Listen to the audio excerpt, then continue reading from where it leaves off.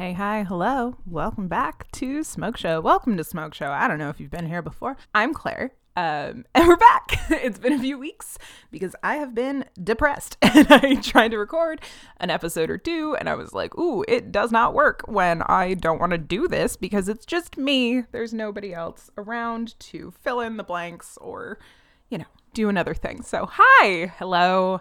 So glad to be back. There's been a couple things that I've been like, I gotta talk about that. I'm sure that there will be more episodes coming after this one, but this one is like somewhat timely. There needs to be like the biggest content trigger warning possible on this episode for like, we're gonna talk about a cult. So, but also like a sexual predator who like was a disgusting human being in every sense of the word and like was just a prolific abuser and also specifically like abused minors. So I'm not gonna like talk about it that like I'm not gonna go into details or anything, but I do just like if any of that's upsetting, if cults or like mind control groups or like there's also going to be like eating disorder conversation because like that was such a big part of one of the documentaries that I wasn't expecting. So I just want to like definitely put it out there, like take care of yourself, don't listen to this episode. If it gets too intense at any point, just turn it off. Saw a thing the other day of like somebody was complaining on Twitter about a book they were reading and like they were complaining basically that books don't come with trigger warnings, and somebody was like, one, you can like if there's something that does trigger you can always look it up. There's just so many places to find that kind of information now. And this person had responded with like, but I don't want to spoil things for myself. And this person was like, okay, but books are like the most like the media that we consume that we have like the most consent over. Like, nope, don't want to look at that anymore is probably books. You see a word you don't like, you just stop reading. Like you just stop reading. And that's the end of it. You close the book. You're done.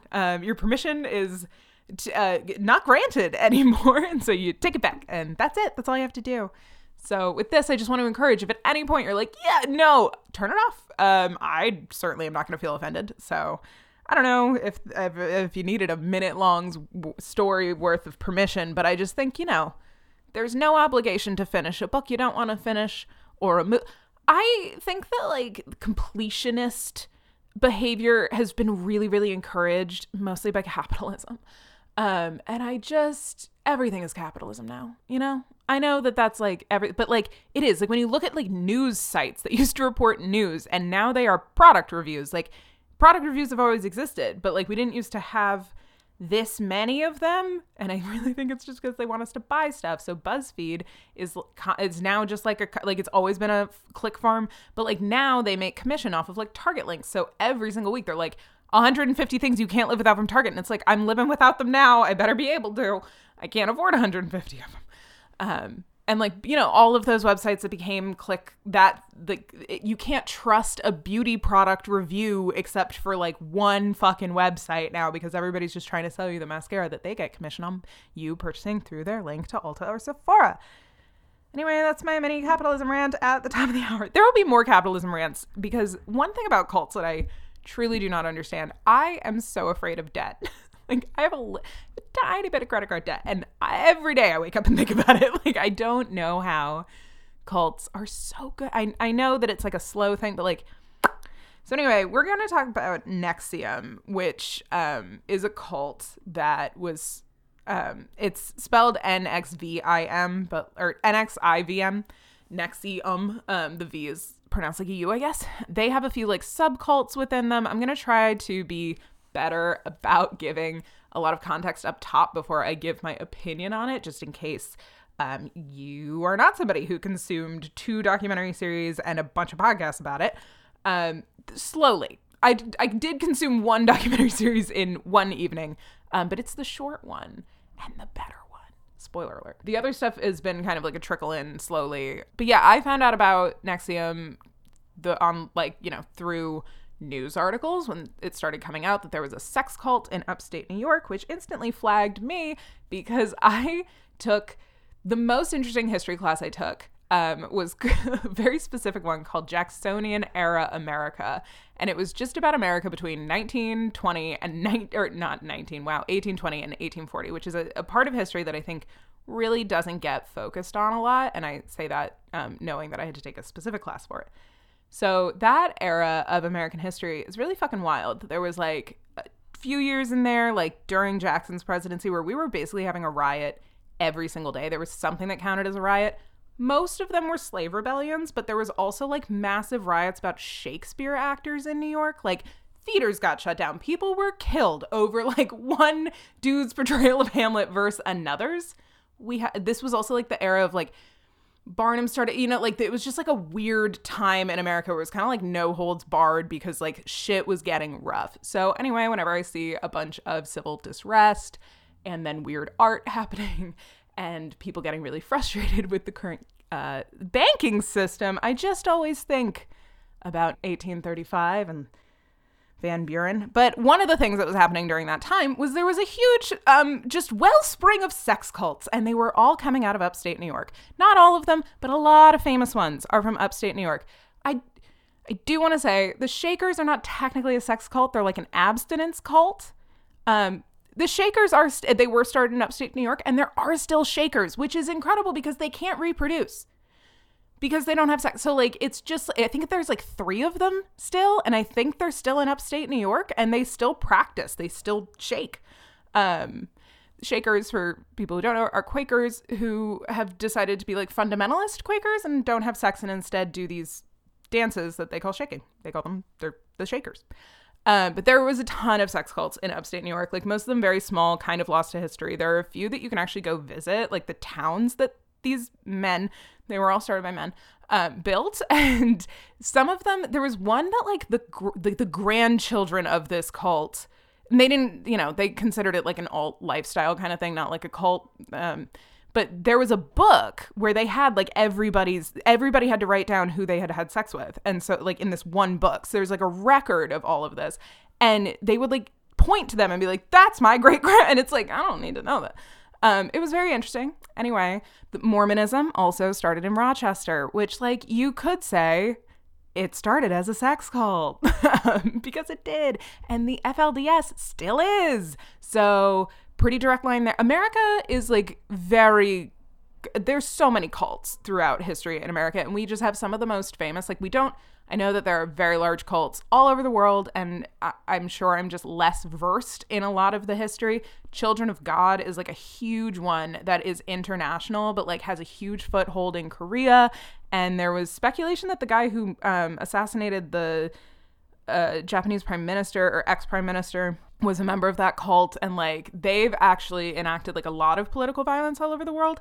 Cults are something that I think we ignore in a way that is bad, and like I watch and I consume a weird amount of cult information. Like I just always want to know how it started, who got in, what got these people in. Like I am somebody who is very adamant about not using the phrase drank the Kool-Aid, not because I'm pedantic in the way of like, it actually wasn't Kool-Aid, it was Flavor Aid, which is true. But because people don't know what happened in Jonestown, and to make light of it is really disturbing once you do know. Because I think with Jonestown, we don't say the number and we don't talk about the demographic of people who were there. And Jonestown, so like brief history of Jonestown. Jonestown was started by Jim Jones, who I think was one of the first people to use social justice like acts and language as covers for his misdeeds in the future. And he was a very popular, charismatic preacher who eventually moved out to California and started kind of the early workings of his cult. And what he did for the community was actually really impactful. And so the social programs that he set up were specifically meant to help older Black women who lived alone or didn't have income. And he worked a lot with churches. And that is how he got his original followers, is he was like a man of the community who was genuinely doing the community a lot of good. He invented like a lot of like Meals on Wheels type programs, a lot of just mutual aid through him. So like a lot of people started coming to his preachings in the church. And then slowly he started to want to have it. This is truly like the thing about cults that we don't talk about is just like how many of them are truly just designed so that these men could take advantage of as many women as possible. And I do think that there's something to like the power structures and how they used men. And I think they like get off on having like men be subservient to them in a very different way. Scientology is very obvious with that one. But it's just like, it's so bizarre to me how often the violence against women is almost erased from the narrative. And I don't think that's true with NXIVM because it is described as a sex cult. But I do think when you look at like a lot of other major cults, it's something that's erased. So anyway, Jim Jones started wanting to have sex with a lot of men's wives. So he would make the men sign things that said it was okay that he was doing this, which served two purposes. It was like humiliating for them, but also like him getting consent in a way that like was so he eventually started manipulating people into giving him more and more of their money or promising him things if he found out that they had like indiscretions. So he started having people sign over deeds to their houses and other things like that. And it's just this slow manipulation and coercion. And then he would tell people who to marry and who to like he started really having a lot more involvement in people's day-to-day lives. He wanted to bring them under more and more surveillance. People moved into like a few buildings. Like, you consolidate. Like cults move in exactly the same way almost every time, which is why it's like so weird to find anomalies. And I don't think NXIVM is an anomaly. I think they're actually modeled after all these other ones. But Keith was like a specific level of psychotic. So like he just, we'll get there. But what Jim Jones eventually did, like how Jonestown happened, like skipping through, like, because cults also span way more years than narratives I think tend to give them credit for. He eventually found land in Guyana. And he bought a parcel of land and he moved everybody down there saying that like the US government was not to be trusted and he couldn't practice his like new world, like it's very like new world order kind of thing. And he moved a bunch of people down there and like the original people who were there were just like building shit all day. Like there was no infrastructure. They were truly in the middle of the jungle. And when he moved everybody else down there, like the majority of residents of Jonestown were like young Black families. And so that's one of the big reasons that I have a problem with the drinking the Kool-Aid thing is like, I didn't know that. And I didn't know that there were 900 victims. And there's like a really intense article that these links are going to be like really intense links about the son of Jim Jones who did not die because there were like a few members of Jonestown who were not present when the mass suicide happened. This is very upsetting. I know way too much about this, by the way. This is not in my notes.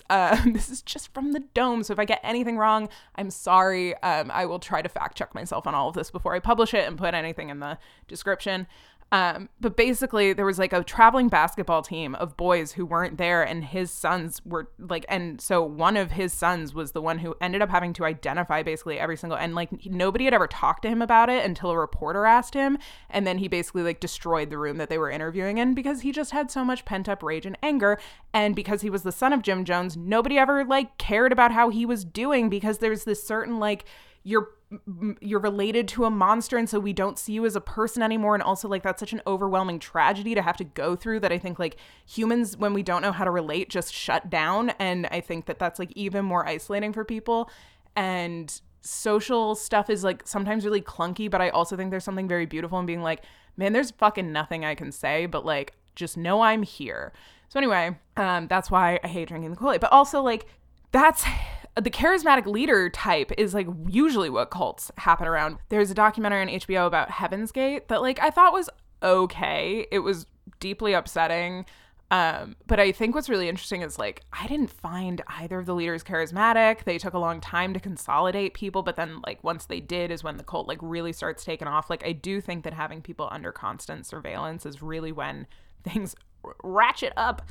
So to get into NXIVM, their headquarters were in Albany, New York, which meant that a bunch of fucking people had to pick up their lives and move upstate to Albany. And I have like a particular distaste for upstate New York, which is not entirely upstate New York's fault, but like when you see the houses in the documentaries that these people were living in, it truly is like even more sinister feeling because they look like any house in America and it's the cult next door. Like it really does just have like this icky feeling of like, oh, we have no idea what's going on in people's lives.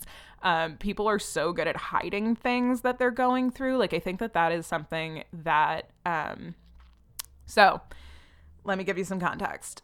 There were 2 documentaries. Seduced is by India Oxenberg, who was in the cult for 7 years and was eventually like in the sex cult part of the cult. There were many people in NXIVM who did not know a sex cult existed and were definitely not a part of it. And then there is The Vow, which is the HBO so Seduced is only on Starz. Annoying. Then there was The Vow, which is on HBO. Season 1 came out last year or 2 years ago, maybe? I feel like I remember watching it in my Harlem apartment, so I think 2 years ago. And it is made by 2 people who escaped the cult. It also is earlier. It takes place earlier than Seduced does. They were released around the same time. Like, it took a while for The Vow to get released, I think. But basically, The Vow has a lot of Catherine Oxenberg, who's India's mom, like helping plan India's escape and talking to the media and all this stuff. But it focuses on Sarah, who was also indoctrinated into the sex cult, and that's when she left. But she and this other guy, Mark, had left the cult of their own accord. They were 2 really high-ranking members who come off very well in their documentary and not so well in India's. So I just think there's a lot to say later about just like watching the 2 narratives and like not who is more right, but just like how just a difference in narrator can really change the entire perspective of it. But NXIVM, I want to explain NXIVM first, just in case. So NXIVM is kind of the umbrella term for it. The guy who started NXIVM and the guy who eventually went to prison for like 120 years for his crimes is Keith Raniere. He sold himself as a genius. He was not that remarkable. He was actually like not very intelligent, but he was a very manipulative person who could really sense somebody's insecurity, which is all you need to be a con man. He had worked for Amway before starting the cult. So there's a lot of MLM tendencies that show up in NXIVM that's similar to how Scientology has kind of MLM-y stuff. But I don't think in Scientology you get money per recruit, and you did in NXIVM. So like to basically like you would go, they sold NXIVM. There's so much to say. So there's Keith Raniere. He's the head of the cult. What they provided to people was the way that they kind of like got you in the door is these courses called ESP, which were executive success programs. So they really sold them as professional development. And it was like, unlock a new way of thinking, be in control of your life, don't let things stop you, figure out your roadblocks, like very like generic, happy language of just like, become a better person, spend an afternoon with us. So there were thousands and thousands of people who went to those courses who did not end up going to more or spending any money with these, because like the courses were off-putting. Like I do think a lot of cult stories very often are like, yeah, it felt weird on day 1, but by day 3 it really didn't. And I'm like, ooh, you should have trusted your gut on day 1. And sometimes it's just very innocuous things, like they separate friends and family from each other. And it's like, it's so you can't turn to somebody and be like, this is fucking weird, right? Because like strangers don't really do that with each other because we're all trying to impress each other and like do the thing that we're being told to do by the head of the class. And especially when you've paid to go somewhere, I think that's a bigger part of it. So once you took one class, they tried to like get you to pay $3,000 to take a week-long course, and $3,000 is so much money to spend on PD. But they would do like flash sales, and they would be like, oh, it's $2,100 if you sign up by the end of the day, and like you can, you know, I'm sure that they often tried to get people to pay for it through their jobs and other things so that you were just more likely to sign up. They were like, this is the, you know, bottom tier MLM stuff. It's like, come on in. And the coaches who are teaching these classes are people who are also trying to move up the ranks and bring new coaches on because they make money off of the money, you know, like it's a pyramid scheme. So the people at the top are making a shit ton of money off of how many people in their downline can bring in more people to these classes. One of the things to note about coaches is that you had to reach a certain level of coach before you got paid for any of your work. There is so much free labor happening in cults, and it always just, you know, I always just flag it early on of like, I just wouldn't do that much work for a thing. And then I remember, I think like cults in the modern day, You would think that more people would be better at avoiding them, but I actually think they're worse because I think we were sold this narrative that like smart people don't get into cults. And I actually think smart people are super fucking likely to get into cults. I think that anybody who wants to make the world a better place is actually the most susceptible to it, because it really is this like, I want to be part of something bigger than myself. And cults are very like, we're a collective, we're, you know, come make friends here. And I think that friends are one of the ways they trap you in, because they make your entire ecosystem other people in the cult. And so then you're not talking to people outside of it, and you're not getting grounding messages from people who are not repeating the same bullshit that like you're being fed in these classes. And the classes, you know, it starts with like a week-long intensive. And then as you move up, these classes get more and more expensive, and they start being in the $10,000 and $15,000 range. And they get more abusive. I would say if you're going to consume one of the things about NXIVM, I would either probably recommend a podcast that goes over it. I'll leave the ones that I like down below, or India's documentary Seduced. It's way more upsetting than The Vow in some ways, which The Vow is so fucking upsetting. But hers is more upsetting because she goes into much more detail about not only the structure of how it worked and how she moved up through the ranks and how she was indoctrinated. Like, it's very personal and it's one person's story. So you're really able to follow it, like, emotionally as well, and understand kind of how it happened. That's one of the reasons her documentary is so much better. But also she was much more willing to like expose what was going on behind the scenes. Like, I will say The Vow is a very like meandery, aren't we so brave for doing this kind of documentary. And India's documentary is like, here's the fucking brass tacks of what was going on. Here's how much shit cost. Here's how much time you spent. Here's how they got you to move to Albany. Like, it walks you through much more in detail, and it also reveals a lot more fucked up stuff. So like, I will say it was a very, very upsetting watch. It's like 6 hours long, I think, because it's 4 episodes, but the last one I know is definitely an hour and a half. So they're very like mini movies. But she talked about like the MLM structure a lot more. So just something to note. Also, like later it came out like Allison Mack, who is like kind of seen as number 2 in the cult, but was definitely not. There's like Keith had a bunch of women working for him who were obsessed with him, and that's like a very slow manipulation that he did to so many women who were around for like, some of these women were around for like 20 plus years. Like, NXIVM was founded in 1998. We didn't find about the sex cult stuff until like 2016. So just know that it was happening for a while, and some of these women were around like from the beginning. But yeah, what was I saying? Cults are not a dumb thing. Like, cults are not a thing that just happen to dumb people. And I think that a lot of like social media stuff, it really normalizes cult. I think grind culture has actually helped cults more than anything else, because cults are able to get you when they provide you with a lot of stimulus and then sleep deprivation and then more stimulus. So like, you're like, I think I'm the happiest I've ever felt, but I'm also slightly delirious. And that's when your mind is the most malleable. So things like how a life in the day of somebody training at the Deloitte like summer camp, and you just see these people who have been hired at Deloitte, and they have a schedule that is packed from like 5:30 in the morning until midnight. And it's all like high octane activities, and like, here's a ton of food, and here's a ton of friends, and here's a bunch of activities, and here dancing, we're gonna dance, and we're gonna get video of you dance. Like, it's very like, go, go, go. And like, I just, whenever I watch those, I would be like, oh my God, like, I'm so glad that they channel all of this energy into making the world a worse place via their consulting. But like, holy shit, this is such a high control group, like retreat. And they do these as like work retreats. And I think that there's a lot of retreats that really scare me. I think there's a lot of things that are very cult adjacent, and high control groups are definitely one of them. And you can fall into a high control group online. I think like the Teal Swan documentary is really not my favorite. There's a really good podcast about Teal Swan, but I wouldn't recommend the documentary, to be honest.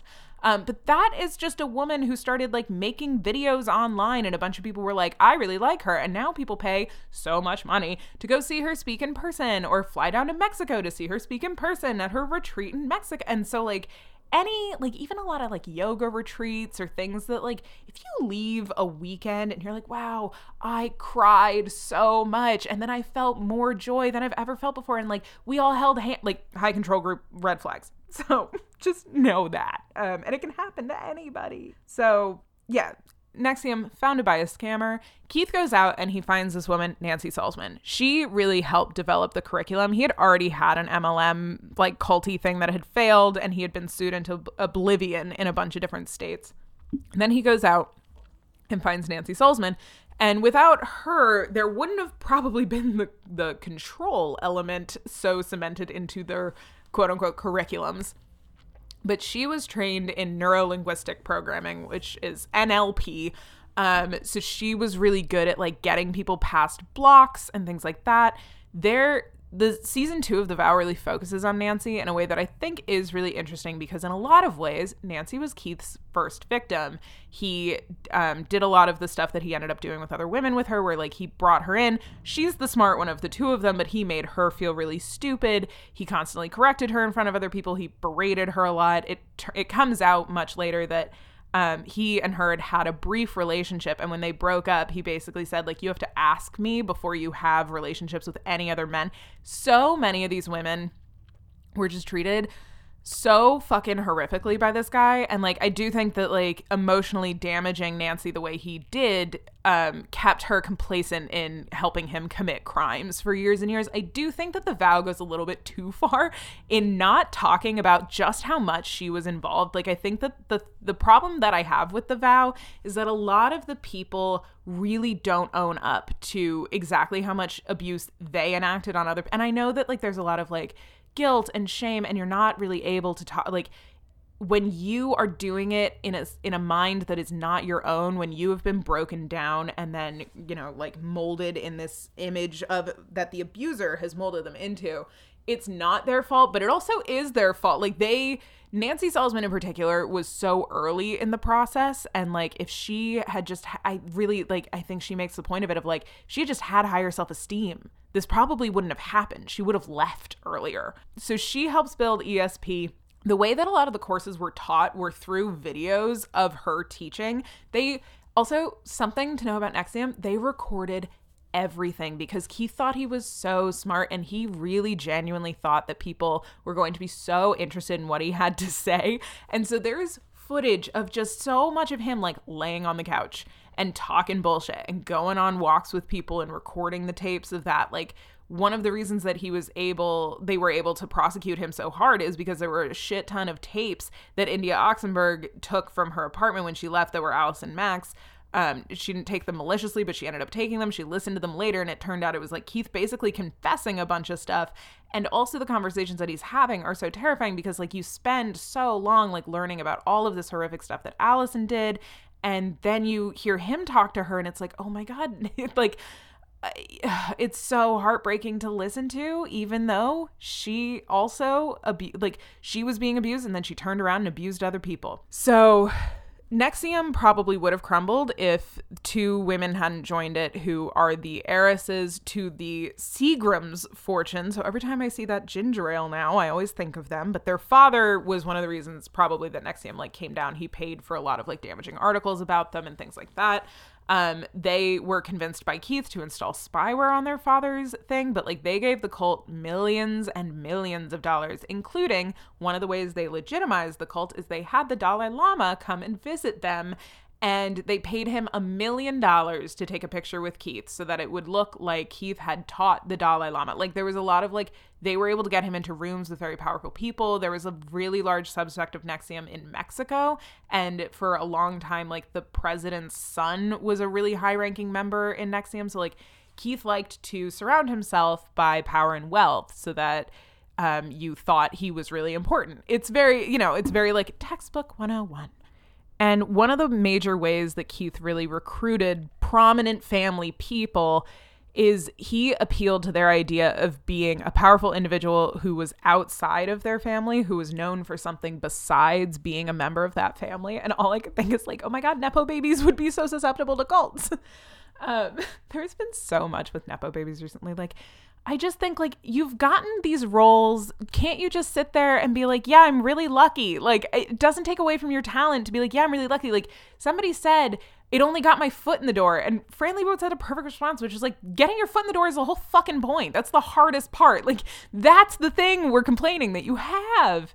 So Nepo babies have never changed. But also somebody online tried to say that Drew Barrymore is not a Nepo baby. And it's like, Drew Barrymore is literally a dynastic Nepo baby. Like, yes, it's not, I don't know that she chose to go into acting or it was kind of just like written in her birth that that's what was going to happen. I don't think that she had a good childhood. She's been very upfront about, you know, her drug addiction that started at the age of 5 when she was force-fed drugs as a joke at like, it's disgusting what happened to her. But she's got great vibes. We all love Drew Barrymore and she's got good vibes. We don't care that she's a Nepo baby. Because you know what? She's also never made her career about not being a Barrymore. Like, she's never, you know what I mean? And it's just like Madonna's daughter is on the cover of The Cut being like, I never thought I'd make an album. And it's like, really? I did. You went to LaGuardia. You weren't trying to not be a star. Like, she dated Timothée Chalamet in high school. So that's fun. Anyway. I just think Nepo babies should. But the Nepo babies that helped Keith eventually paid like millions and millions of dollars. Like, they were also kept on like $100 million bail because their trust fund is that big. Like, eat the rich. One of the reasons that India Oxenberg was recruited is because her mother Catherine was on the show Dynasty, like the original Dynasty, and is also like a princess. Like, they show her grandmother in Seduced. And her grandmother used to be the princess of Yugoslavia when Yugoslavia was still a country. Like, wild shit is happening. So, like, yeah, it's very interesting. They are a stunning family. And that was why India was, like, so coveted and targeted. So what happened to India, we'll use her thing to kind of explain, like, the subsystems within NXIVM that led people into this very specific little sex cult that was happening. So there was NXIVM, and then there was a women's group called Jeunesse, like JNESS, which was sold as a women's empowerment program. And it was specific, and it was what it means to be a woman. And they, like, the thing is, I don't mean to be like, I would never fall for a cult. I lived with a con man that I absolutely thought was my best friend. So, like, I'm not trying to say shit about shit. You accept the reality with which you were presented. I am, I think, very, like, aware that I would have been super susceptible to cults before, one, having gone through an experience of kind of like being indoctrinated by somebody into believing them in unbelievable circumstances, and also the amount of content I've consumed about them. I think I know every single red flag in the book, and also I don't believe in sunk cost fallacy anymore because I just think that that is the thing that damages people the most, is not being able to give up when they realize they've made an oops. I'm very like, yep, that was an oops, let's go again. Because I think otherwise it's really easy to fall into the trap of believing that things can't change, basically. So anyway, Jeunesse is sold as a women's empowerment group. They say that it's like the first women's empowerment program that was made by a man. And they say some shit in this one. And apparently India Oxenberg's grandmother was there for the first meeting because they hosted it at her house. And she was like rolling her eyes in the back the entire time. And I was like, yeah, that lady gets it. Some of the shit they say, this is how I know, like, I would have left, is just, like, so anti-feminist that I truly don't think I would have made it through the day. I don't care how much money I've paid you. Goodbye. So I do think that was, like, the only moment of, like, judgment I had. And then I remembered she was, like, 19 and super susceptible. And a lot of it is spun in a certain way to make it like, well, women aren't victims because there's no such thing as a victim. Like, they took a lot of language away from women in order to make it harder for them to express themselves about eventually what Keith was doing to them. So, but, you know, they sell this as a women's empowerment program. So it's like really tragic because I do think that when you're thinking of it in that context, you must be like, well, this must be empowering because they're selling it to me as that. Like, I think that there is a lot going on there, and people take these because they want to improve. And then it is easy to like make friends because you all have this common thing. And so Jeunesse was the way that they really brought India into the fold. The abuse in cults often starts the same way. It's the same thing in abusive relationships. Again, I just don't think we talk about like red flags in abusive stuff enough in society. And I've just like seen so many people in my life be in abusive relationships where like I didn't know how to help. They didn't know how to get out. And it happened so young for a lot of people. And like, I saw this a lot, like even with people I wasn't super close with in college, where I was just like, I don't know how to help you. And I don't think we have a lot of great models of what a healthy relationship looks like. Like, even if people's parents have a healthy relationship, it just doesn't, it's not, we don't talk about it the right way. And so then there's a lot of like, oh, I have to rescue my friends. Like, we don't have a lot of access to like, here's what to do if your friend is in an abusive, because there's a line and you can't cross it and you can only help them in certain ways. And when people aren't ready to accept help, you can really isolate them further and they're going to try to cut you off. And to beat their abuser, you have to like stay in, but also like you can't stay in past your own mental, like it just, it's so tricky. And so I just think that abuse has like a lot of the same symptoms. And one of them is that it forces you to cut off from friends and family because they don't understand or they won't believe. But I also think one of the things that they never really go into on cults, but I think a lot of it is the shame double down of like, I don't know how to tell my family that I believed in this or spent this amount of money. And so Holly Madison writes about it in her book about the Playboy Mansion in a way that I was like, yeah, that really illustrates it, where she's like, well, I realized that I'm in an abusive relationship with Hugh Hefner. And so I am either an idiot or I'm actually very deeply in love. And she just couldn't admit to herself that she had been tricked or that, and she felt stupid. And so that shame kept her trapped more than anything he did at that point. It was really this like double down of like, I don't know how to tell people what happened here. I don't know how to explain myself. And so if I stay, it's not wrong. And I think that that's what cults do. And I just want everybody to know that if you have been holding on to something or like a lot of shame about like expressing it and letting it be out there and not kill you is really healing. I have tried to really like put down a lot of like the very silly, shameful stories that I used at night to like keep myself awake by telling people and then having them be like, yeah, that's not a big deal. Or like having my friends like reframe things for me. And I just think that like Brene Brown wanting to have a global conversation about shame is truly revolutionary, because I do think that shame just like, oh, it's so oppressive. It's so scary and it's so easy to fall into. And a lot of the stuff that they did in NXIVM was shame-based. They would make you feel ashamed for thinking things or feeling that way or not being able to control yourself. There was a lot of control elements, especially around your emotions, your reactions to things. They talked a lot about like how to be more sociable. And if you couldn't be, that was like a you problem. And there is a lot in both documentaries about this alleged cure of Tourette's that Nancy Salzman was able to come up with. And in The Vow, they talk about it like it's science. And in India's documentary, the guy calls the cap that they're wearing pseudoscience and says like, all of this research is kind of bullshit. And it was basically being done by this like mad scientist doctor who had joined. But it did help some people. There are many success stories. They follow one of the girls who was a quote unquote success story who had given up all of her tics in this thing, but she had been abused in order to do it. She felt very like it had given her a whole new host of problems. And the scenes with her are really emotionally impactful because she says like, yeah, I don't do it anymore, but like I'm broken in other ways. And one of the guys who's the head, his name is Mark as well, but it's M-A-R-C.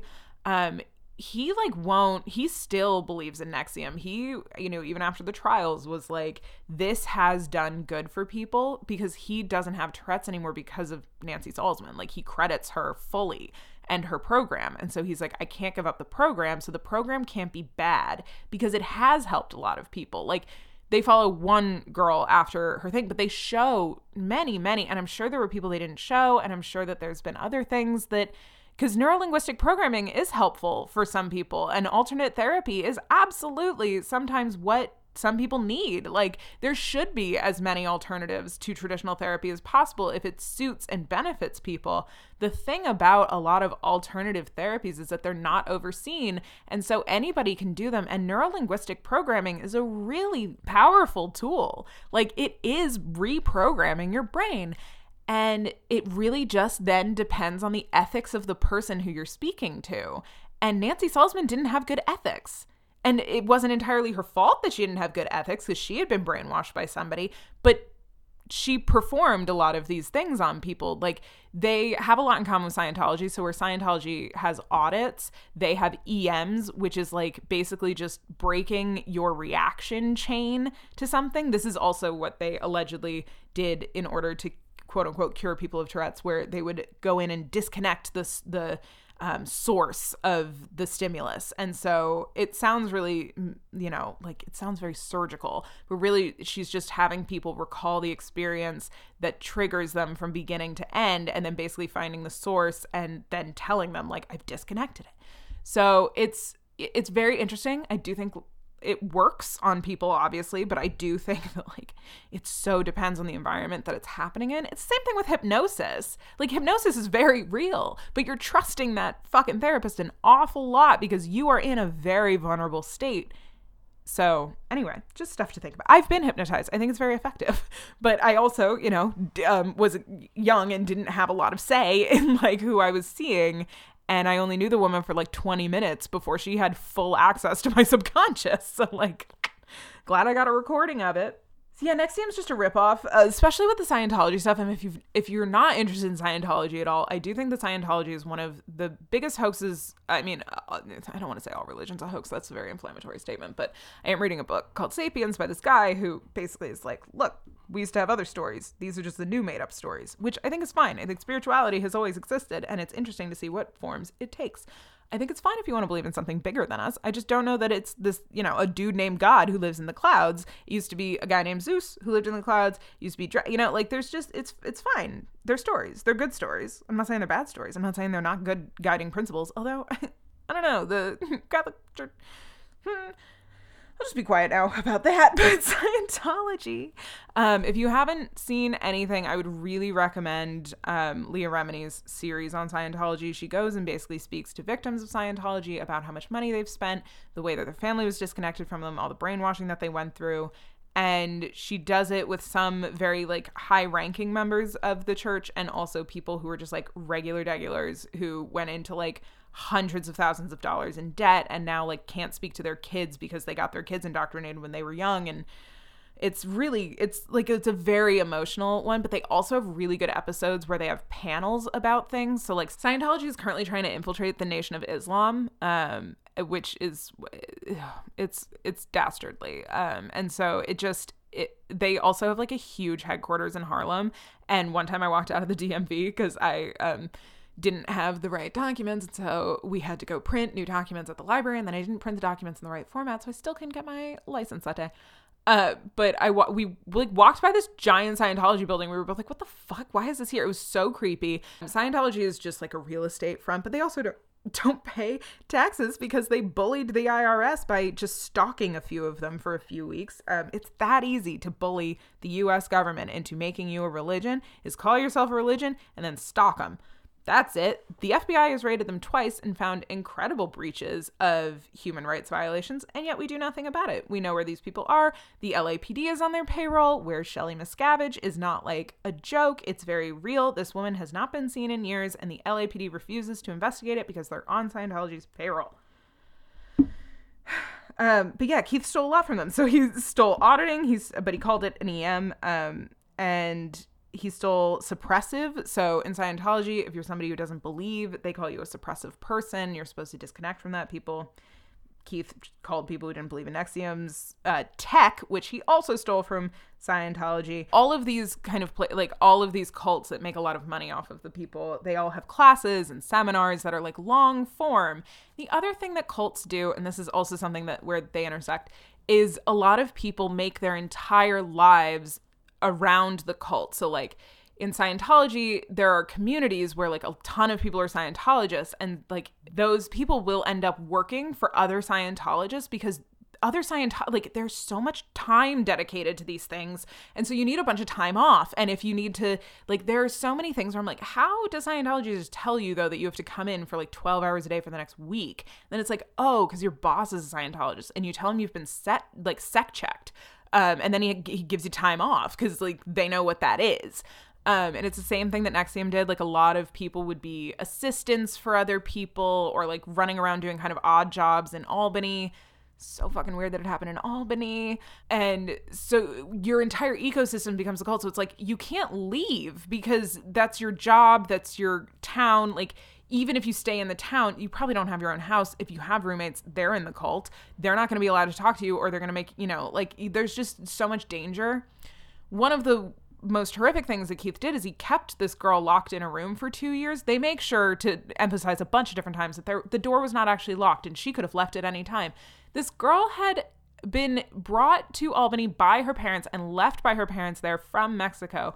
NXIVM had her travel documents. They had her papers. She had been living with these people. She had been forced into a relationship with Keith when she was 18 years old, and he had a countdown about it. And he was also abusing her younger sister, who was a minor at the time. Like, this is a very, very insidious thing that happened. And I think a lot of people are like, okay, but she could have left the room. And it's like, and gone where? She's in upstate New York with no license, no ability to get anywhere. Like, she has the clothes on her back and no physical proof of who she is. Like, yes, go to the cops? Like, what are they going to do? Drive her to the consulate? Like, this is an international incident waiting to occur. And so, like, yes, I'm sure she did. Just fucking, like, it bothers me so much when people are like, well, I would have just left. And it's like, you can't. Sometimes you physically can't. Sometimes you don't have the money to leave.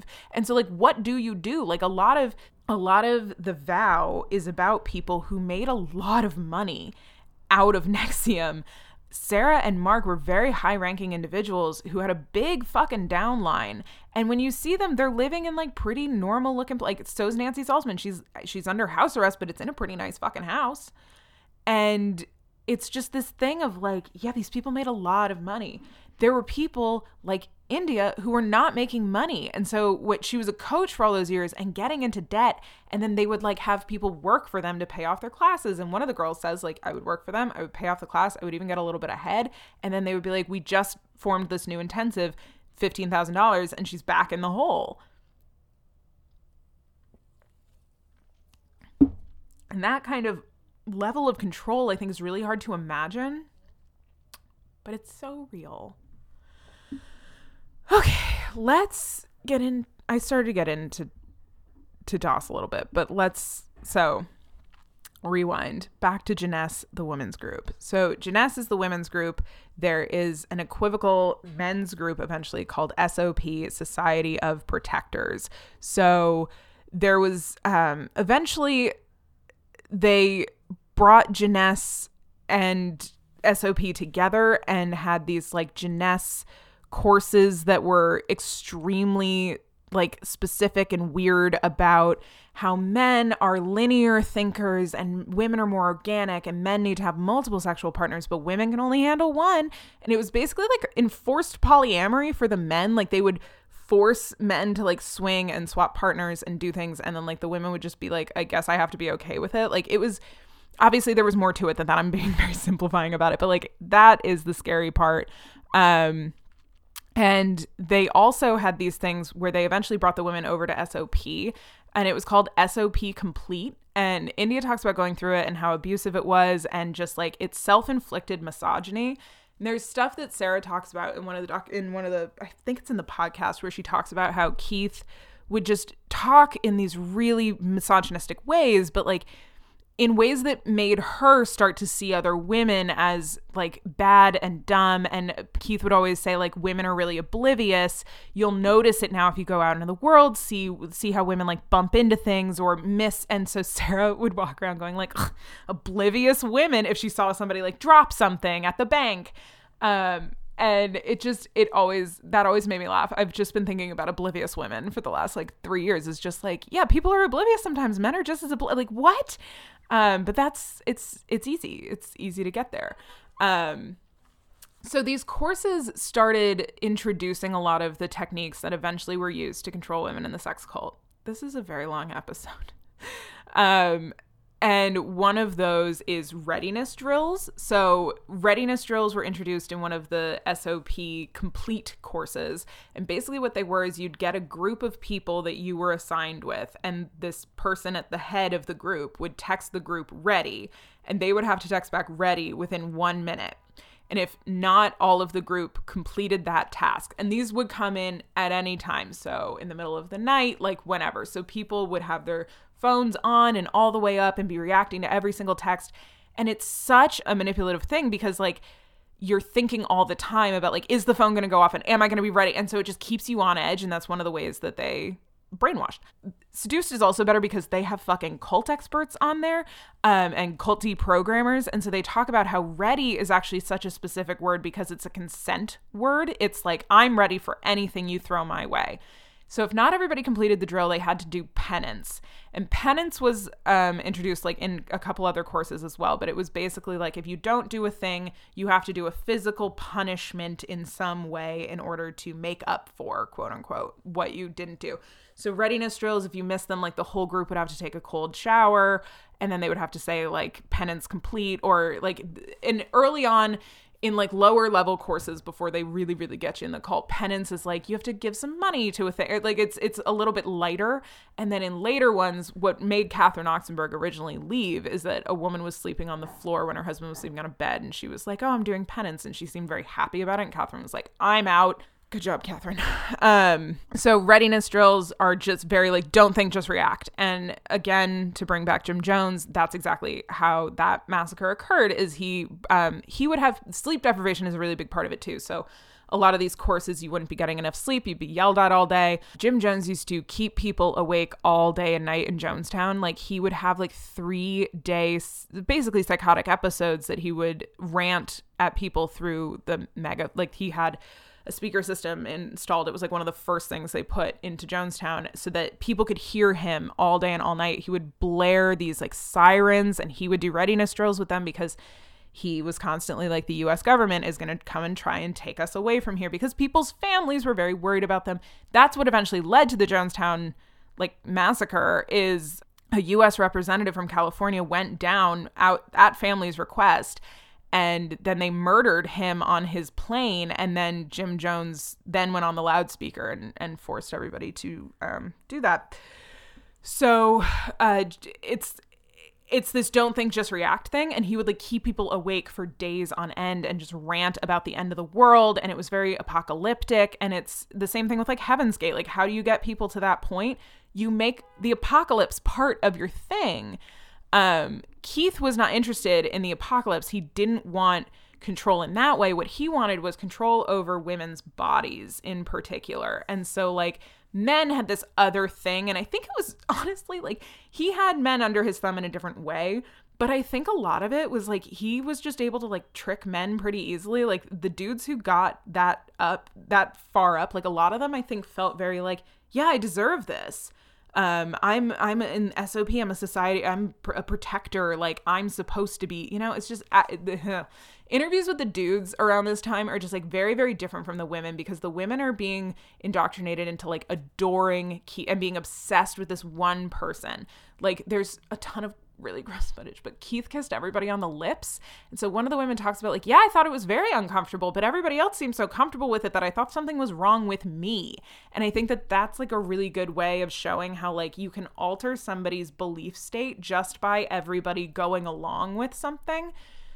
So another thing that they introduced early in the courses that he escalated by the time it got to sex cult level was collateral. So people would say, if I don't complete this, this will happen. And this is very Jim Jones again, of like deeds to the house and things like that.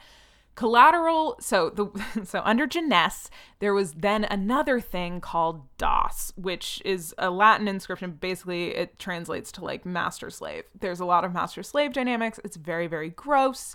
It's very it's so icky. Like what I like, if you've been okay so far, like we're about to get into like the sexual abuse and like the sex cult stuff. So like just know that. Trigger warning again.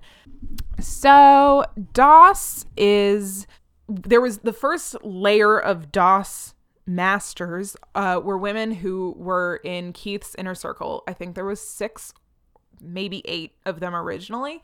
Allison Mack is one of them. Lauren Saltzman, who is Nancy Saltzman's daughter, who you learn in The Vow was in like all of these women are in long-term relationships with Keith. They have all been told different things by him about who primary partner, like he's not using correct poly terms, but like in terms of polyness, he's all of their only partners. They all have to be monogamous to him. With Lauren Saltzman in particular, The Vow illustrates for many, many episodes about how Keith specifically manipulated her. He knew her when she was very young because he and Nancy worked together for so long. But Lauren Saltzman, after she got back from college, was basically brought into the cult. And then he, for years, would say, like, I'll have a child with you. And then he would take Backpack Promise, and then he would do it again. And so, like, they talk a lot in The Vow about, like, how he really stole her future from her. The Vow doesn't balance this well, but they do a good job of illustrating the harm that he inflicted on people. And then it does turn around and go like, and Lauren was the one who kept Daniela in the room for 2 years and inflicted most of the torture on her. So Lauren's not innocent by any means. Lauren was also Sarah, the reason that Sarah Edmondson got into DOS. So Sarah has a lot of animosity towards her. You hear a voicemail that Sarah left Nancy about, like, you're the worst mother in the world. And then by the end of it, Sarah is writing the judge a letter basically being like, please go easy on Lauren. She didn't know what she was doing. She was, like, very young when this all started happening to her. So same with India. India was like 19 when she got into the cult. So very malleable, doesn't even have a frontal lobe yet. And basically Keith made his, like, 6 closest girlfriends go out and recruit slaves, which it's so icky. I don't want to use their terms, but, like, that's what they called them. It was very specific. And they sold what, like, so Alison Mack was India's master. And the way that she describes being sold into it was like, I can't even tell you about this thing until you give me collateral. And it had to be a certain level of damaging collateral. And so what ended up being used for collateral most of all was naked pictures. And this happened in, like, several different ways, which is gross. But so basically they would make you give them collateral before they even told you, because, like, then you basically can't back out at that point, because, like, what are they going to do with whatever you've given them? Some people would write letters as if the letter was supposed to be, like, released to the media about, like, family secrets, or they would sign over the deed to their house, or they would get on video and make up a bunch of lies about family members or friends. And so collateral in the lower levels is like, you know, pay money to this, or, like, you know, sign a letter saying that you'll run a mile if you don't do whatever. But it escalates very, very quickly. So it's sold as women mentoring women in a specialized and deep way. The thing that I really think they emphasize about those relationships is, like, your level of discomfort is sold to you as a good thing. Feel uncomfortable and do it anyways. And, like, your growth is happening in those pain moments. And so anything they felt uncomfortable with, they were like, okay, this is a growth moment. The lie of DOS is that Keith was not involved. So, like, women, when they were first recruited, were told it's just women. It's a sorority. It wasn't. Keith, the whole time, was at the very top. He was getting all of the naked pictures that all of the women were sending as collateral. All of it, you were instructed to lie and say Keith wasn't a part of it. So, like, none of them knew that he was. And then eventually he would give their master the go-ahead to make one of their missions to seduce him. And so it became this thing where, like, they think it's their idea and they're uncomfortable, but they have to do it anyways because that's where the growth is happening. And Keith is disgusting. And so, like, I don't want to go into details, but he basically tricked multiple women into thinking that, like, he was raping women, but, like, in multiple in different capacities, and it's just really disturbing. And a lot of them thought that it wasn't sexual, which is just so, like, it was sold to them as if, like, he didn't want to do it. So there's just a lot of, like, stuff going on there. But, like, what DOS was like just really hard. Like, it's not because BDSM implies consent, but, like, a lot of what he wanted to do, I'm like, did this guy, I know that he's, like, sick and getting off on, like, other, like, not just getting, but, like, there are other parts to these dynamics that he's enjoying, and, like, he's a master manipulator, he enjoys having all, but, like, does he know that he could get this same exact thing in, like, a consensual way? Like, is he aware that you can build BDSM dungeons and, like, also not be a cult leader? You can just be, like, a normal person. Like, eventually they build like a dungeon and fill it with sex toys, and it is just one of the things about the documentaries that didn't make me laugh because it's like really serious in it, but like, you know, it's just so they submit a bunch of evidence, and like they go through it as evidence in both the documentaries, and Nancy Salzman also has like a laughing fit about it, so it is kind of funny. But they're just like photos from extremerestraints.com, which is like a sex toy website. And like, yes, these are extreme sex toys. Like, yeah, like I'm sure that the first time you're like, oh my God, they bought cages for humans. And it's like, yeah, a lot of people use cages. Like, it's not that it's not extreme, but it's just like so not scandalous to me that somebody would get off on that. Like, that is so, like, that's not average in BDSM, but it's just like, yeah, like, I listened to the podcast Risk. I've heard a lot of stories about a lot of sex dungeons. Like, there are people who are professional doms who own those things, who are not sex abusers, who are actually like sex workers. Like, it's just, there's so much. The way that they react to extremerestraints.com just made me like, okay, but the website isn't the problem. Like, these products are not the problem. It's the fact that they're being used on non-consenting and truly not able to consent. Like, even if they say, yes, that is not consent, they are brainwashed, they are manipulated into this, like, they have collateral, and once you got into DOS, you had to give monthly collateral. Sometimes like they could just ask for it at any time. The whole idea is that you have to do whatever your master says, and this is supposed to teach you discipline. And it's like the way that they use discipline and all of these things, and eventually it just gets into like Keith liked women really thin, so he would put them on extremely restrictive diets, and they would have to ask before they ate anything. Like, basically all these women were given really, really severe eating disorders. Like, I will say, if you are triggered by any eating disorder stuff, India's documentary has like a huge section on it. I would skip it. It was fucking triggering for me, and that is not like, those were not my issues. And so it just like, I was blown away by how much they really went into detail around the diet aspect, but also like how insidious it is, because she does illustrate it very well. This theory that I've had for a long time about like, women are kept so subservient through diet culture because it becomes all you can think about. You either are thinking about how hungry you are, or how you shouldn't eat, or how you should have eaten, or what you could have eaten better. And it becomes all consuming. And like, because they had to ask before everything, she's like, I was hungry all day. I was tired. I was fatigued. Like, yeah, like women, I think, could take over the world if they weren't tired, hungry, and cold all the time. Like, and they're tired and cold because they don't have good blood circulation. They're not sleeping well because they're not eating. Eating is so important. Oh, this is making me hungry. Not this, but specifically talking about eating. Losing weight was sold to them as a practice of character and self-restraint. That's just straight up ED bullshit. It's not true. Eating is not showing a lack of self-restraint. And being fat has nothing, or thin has nothing to do with your character. So gross, gross, gross. Celibacy was also sold to them as self-restraint and discipline. And if you pushed back, it was very like, everything I have you do is for your own good. Like, they're using a lot of this stuff. And so like the celibacy of it all, like Keith was also sold as celibate to like, when you're lower in the community, it's like, oh, Keith is celibate. Like, he's above sex. He's moved on from that. Meanwhile, he's literally having sex with every single woman he can.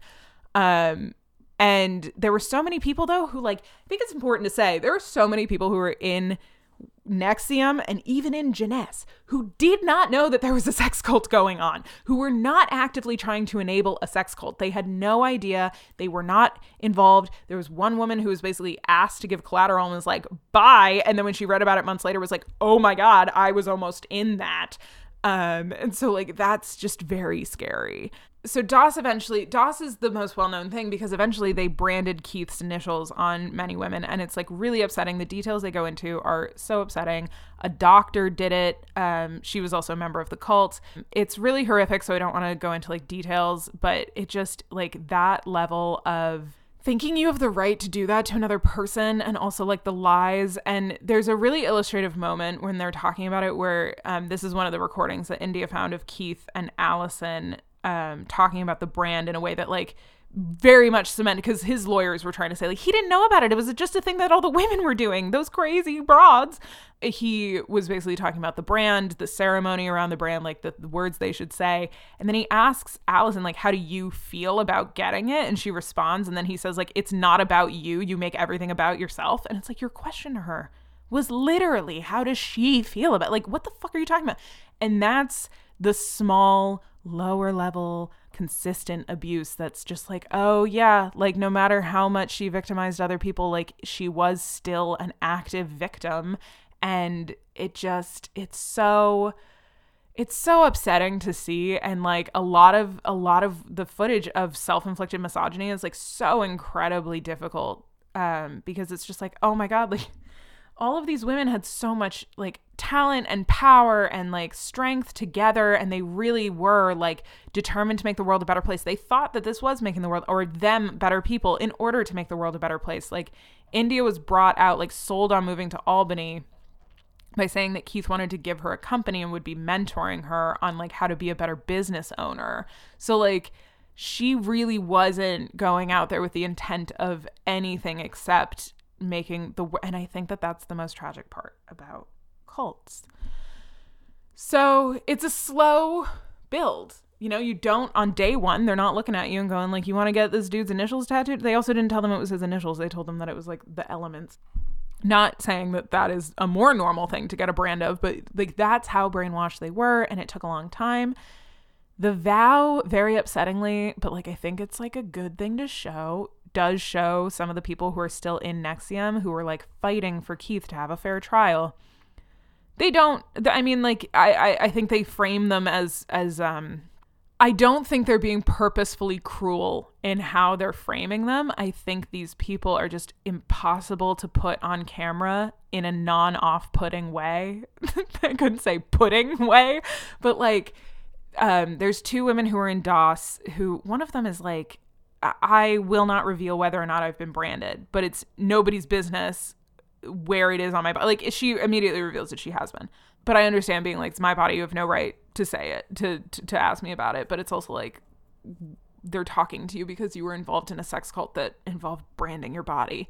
So there's two women, one of whom is like another actress who is Canadian and could be deported at any time. And you literally see her be like, my lawyer told me not to do it, but I'm going to do it anyway. And then the next scene is her being like, my lawyer said he can't work with me. Like, you see her get an email and she's like, my lawyer said he can't work with me because I've gone against too much of his advice. And she starts crying and being like, why is this happening to me? And it's like, because you were just gleefully talking about how you're not following any of his advice, and you're like embarrassing yourself and trying to deliver affidavits to the prosecutor being like, this isn't a fair trial. I do think that the US government probably did some like slightly shady stuff with how they introduced evidence that was not necessarily pertaining to the crimes that he was charged with, but that doesn't mean he didn't do those things. Like, I get that they're like, rule of law, you wouldn't like it if that happened to you, but it's like, I understand that this is also the way that, I was about to say a sentence that without context is the way that prisoners' rights became a non-issue in this country. But like, that won't happen to me because I'm not going to head a sex cult. I will not have a relationship with a minor, and so you will not be able to use text messages against me. You know what I mean? Like, it's one of those things where like, when YouTubers get caught in really bad scandals and they're like, look, it happens to everybody. And it's like, no, James Charles, it fucking doesn't. So yeah, anyway, due process in the law, but also like Keith Raniere is a incredibly horrific human being, and I don't know what you do with him besides remove him from society, because I don't think he's shown remorse. I do think there's like something going on upstairs, and I also think that he spent years and years like manipulating people and brainwashing people, and like it must have worked on himself in some ways too, because like that's his reality that he was living in. And he's an objectively cruel person. He's a manipulative person. I don't think it matters how he, like, there are so many people who have the exact same skill set that he does who do not do this with it. So like, I do think that seeing just like, oh, it could happen to anybody, like, no, I think like these men get addicted to power. Because a lot of times the head of these cults are men, except in Heaven's Gate, it was a man and a woman. And when the woman died, that's when things got weird. Not that it wasn't weird with her, but like things got exponentially weirder. All the stuff that we probably know, like that layman's know about Heaven's Gate, like really happened after she died.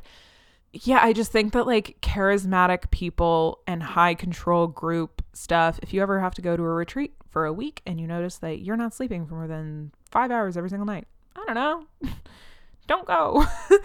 Talk about the importance of sleep and non-sleep deprivation. If you go to a thing and they make you sob and cry for like 3 days straight and you leave and go like, I have to tell everybody in my life about going to this. No, don't tell everybody. I don't know, the red flag. Not saying that all things are bad. I just think that like high control groups, there's a thin line, and not all of them have the outcome of sex cult. But a lot of them have the outcome of wanting you to spend as much money as possible and bring people back. Well, now that I've said all this stuff about Doss, like how terrible Keith was, and also just like it's really hard, I think, to hold true that people can be both abused and abusers at the same time. Not mutual abuse. That's not what I'm saying happened. These women were not abusing Keith in return. They were abusing people below them, underneath, like people who they had specifically structured to be seen as beneath them, quote unquote. And I think that is just a really important thing to like reconcile, or not be, or be aware of how hard it is to reconcile, because I do think that often people who are in really abusive situations do deserve a lot of grace and ultimately just like a lot of forgiveness for what they do. But it's really hard when you hear about the horrific stuff to not be like, how do you do that? And it's like, well, they're not in their right mind. Like if you believe they're not in their right mind, you have to believe that all the time. It doesn't excuse everything. It doesn't excuse most things, but it does provide reason. And like, I think we just have to, I think there is like a very generous story that we can tell about most people. I'm going to say that. I don't know that there's a generous story to be told about Keith, because he was very disturbed from like a young age. I don't want to like get into the ethics of like pedophilia, you know, like, no, like Keith Raniere abused minors even before he was in NXIVM. This is a very deeply sick individual. I don't know if he has something in his brain that is not wired the way that the rest of us are, who are not attracted to, I don't know the specifics. I'm not going to get into them. I do think he is a danger to society when he is allowed to operate, because he tried to create multiple scams and he was able to create a very like toxic environment for thousands of people.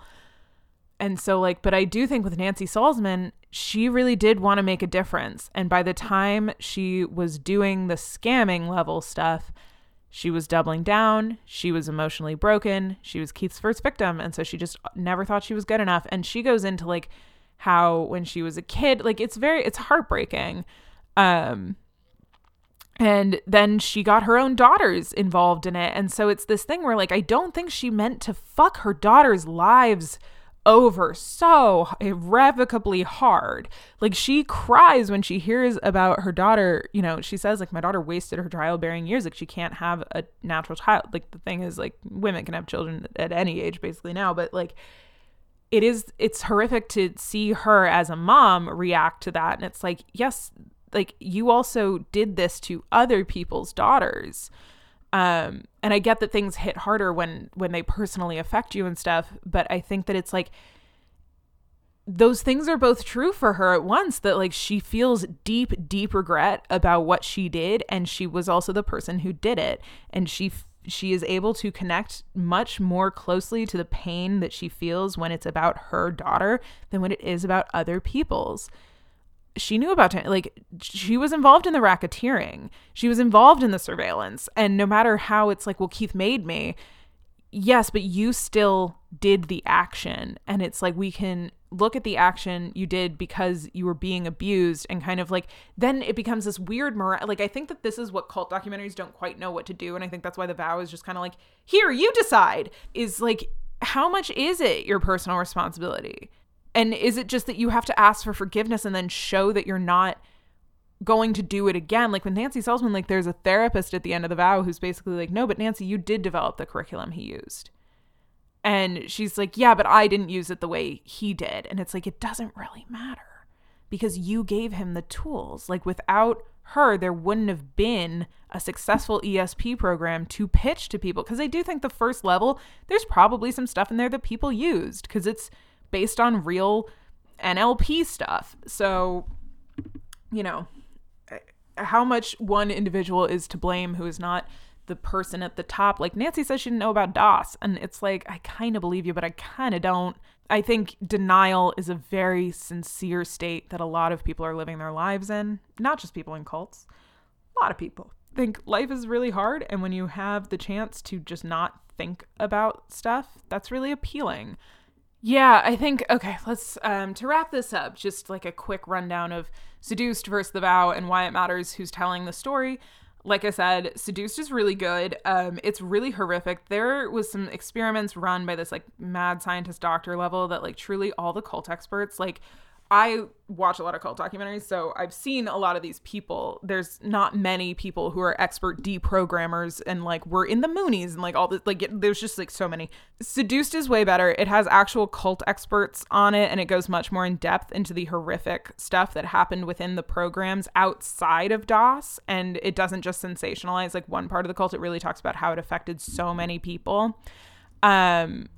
The cult experts are truly like shaken by some of the stuff they have to talk about in terms of NXIVM and in terms of some of those like human experiments that they were basically conducting about like disconnecting people's brains. There's a lot of like very, very triggering stuff in Seduced where Keith talks about like what rape actually is and how abuse is an abuse. It's the people who call abusers abusive that are abusing them. Like, it's very like twisted and gross and like very hard to watch, but it really surprised me to see how affected all of the cult experts were by this, because they do say like this is a uniquely horrific cult because of basically the amalgamation of all the other cult stuff that he was doing. Like, Scientology is also horrifically abusive, and there is sex abuse going on within Scientology that is known and not done anything about because nobody does anything about Scientology because they have everybody in their fucking pockets. It's wild to see people who talk about horrific things be horrified by something. And I think it just really does emphasize like how terrible this cult was. There is just a lot more detail.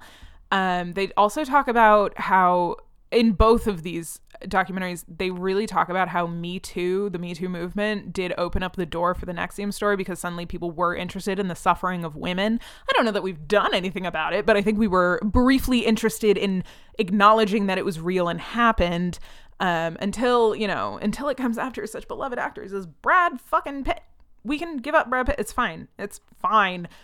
He's an abusive asshole. He abused his wife on a plane in front of their kids. He attacked 2 of the kids. Like, he did. I don't care how he and Angelina got together. I don't care how vilified she's going to be, because again, oh no, it's another bisexual woman accusing her male fucking partner of violence, as if bisexual women are not the most at risk for interpartner violence. Anyway, it's all biphobic. The 3 most high profile cases, I think, in the last few months that have come out that are abusive men being litigious as an abuse tactic, which is what Brad Pitt is currently doing to Angelina Jolie. None of this would have been unsealed if he had just been fucking chill about her selling stuff, but he's trying to do this to control her. Johnny Depp and Amber Heard and Marilyn Manson and Evan Rachel Wood. All 3 women in this situation are bisexual, and I just think that shouldn't be erased from the narrative and conversation around what is happening to them and how it's very specific in terms of their sexuality and the misunderstandings about bisexual. Like, it's also because they're women. I'm not saying that it's not, but I just think that that's an angle that often gets dropped, and I just want to point it out. Anyway, The Vow is made by people who were very high up in the group, who have a lot of interest, I think, in restoring their own personal image. And it's just a lot more navel-gazy. Like, by the end of season 1, I was truly like, what are you trying to tell me? They also don't go into the nitty-gritty, so I think they do a really poor job of setting up like what the cult actually, they talk about Vanguard Week and they talk about the retreats, but like not exactly what was happening in them or like how much money they were spending, but also how much money they were getting other people to spend. Like, India multiple times said she wouldn't have signed up for a thing if she wasn't guilted by Mark Vicente. And then it's like, yeah, in his documentary, he never fucking talks about how much money or how many people he, like, and I get that, like, he feels guilty about, like, I'm not saying he should constantly be making penance for this, but like, it does really help reframe all of the missing information from The Vow when you watch Seduced and you're like, oh, that's why they didn't want to talk about it. When Sarah left the cult, she did unenroll every single person she had enrolled and made money off of, and refunded them a bunch of money, which is what they tried to like criminally prosecute her for, because she owned a recruitment center in Toronto. Like, that's how high these people are in the inner circle. Sarah was eventually brought into DOS, and that's why she left. Mark Vicente's wife was approached to be in DOS, and that's why she left. And then it took him a few months to follow. I think The Vow season 2 is very different from The Vow season 1. And it is a really interesting study on like tone, narrator bias, because like as soon as Nancy starts being the narrator, you really have like a completely different outlook on her. And I think it's really easy to get swept up in her narrative and be like, oh yeah, she really didn't do any, like that's dramatic. Like, I didn't have any like, oh, Nancy Salzman is just a victim and didn't perpetrate any harm. But it is really wild just to feel the range of emotions that season 2 made me feel about this one woman in particular and her role in it and how culpable she is. I don't think that it did a great job explaining her crimes and what she actually got charged for. They never talk about what the racketeering charges were. They never talk about how much money that Nancy had stashed in her basement when she was arrested. Like, they don't talk about like the hacking and like the cyber crimes that were going on. So you get a very incomplete picture, I would say, through The Vow. But it is an interesting character study, particularly in the second one, because it's not about the people filming it. Because in the first one, they're all filming themselves all the time. And it's just, it becomes like too long and meandery. So I do think season 2 of The Vow is better and worth watching. But also I would have, I don't know, maybe this amount of information before you go in.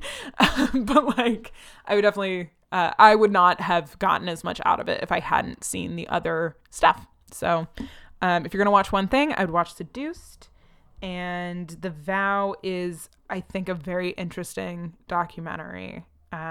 Honestly, I think this cult has ended in a way. Like, I don't think there will be people who take Keith's program. Like, there's that one guy who really cares about like the Tourette's program not shutting down, but I think that like he's going to have to rebrand it or find a new person to get on board with it. I also don't believe that it wasn't abusive in and of itself based on the girl's testimony who went through it.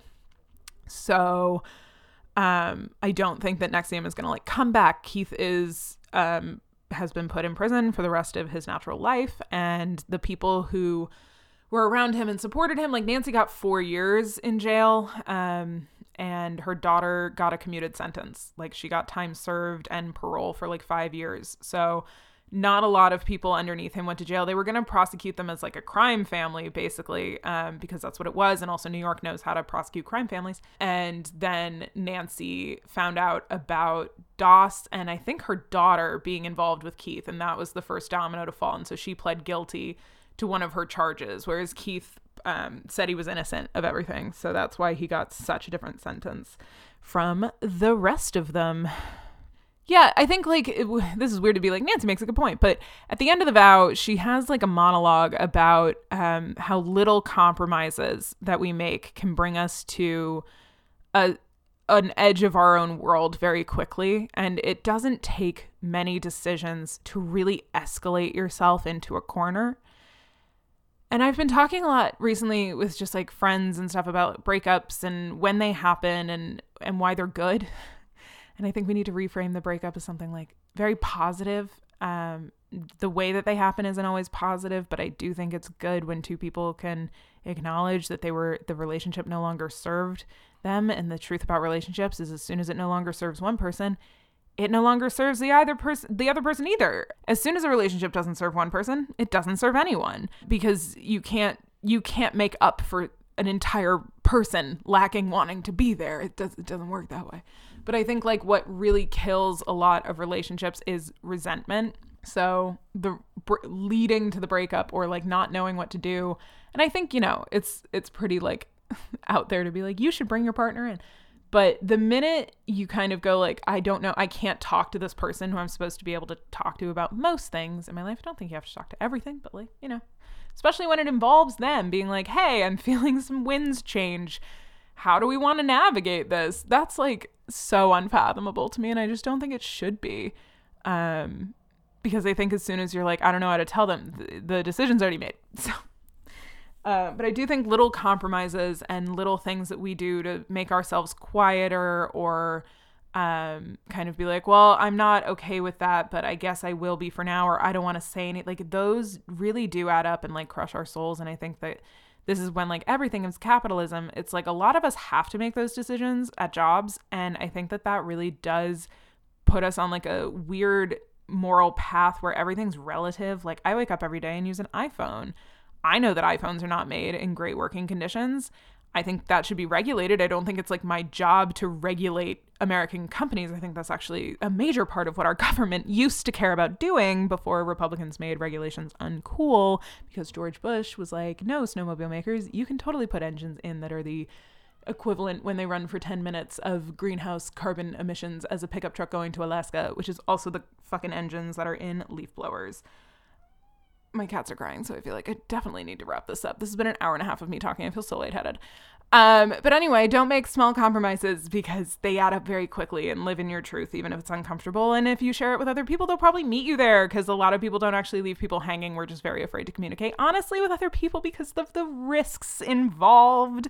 So I get why it's risky, but be brave and do it anyway. Don't join a cult. If there's anything that this episode has taught you, it's like be very wary of high mind control or high control groups. And if you smell brainwashing, run, and don't look back, and don't take a job under if you're in a group and you feel like you want to spend even more time there, get a job outside of it so that your income is not tied to the group as well, because that's usually when the descent really picks up speed. So that's all. Don't follow me on Twitter because that's a garbage pile. But if you care to follow me on the internet, the only place I still really am is Tumblr. So that's littlecornerinbrooklyn.tumblr.com. All right, everybody. Hope you enjoyed this. Feel free to leave me a comment on Substack if you want to, and that's where you're listening to this. Otherwise, I will catch you next week. Bye.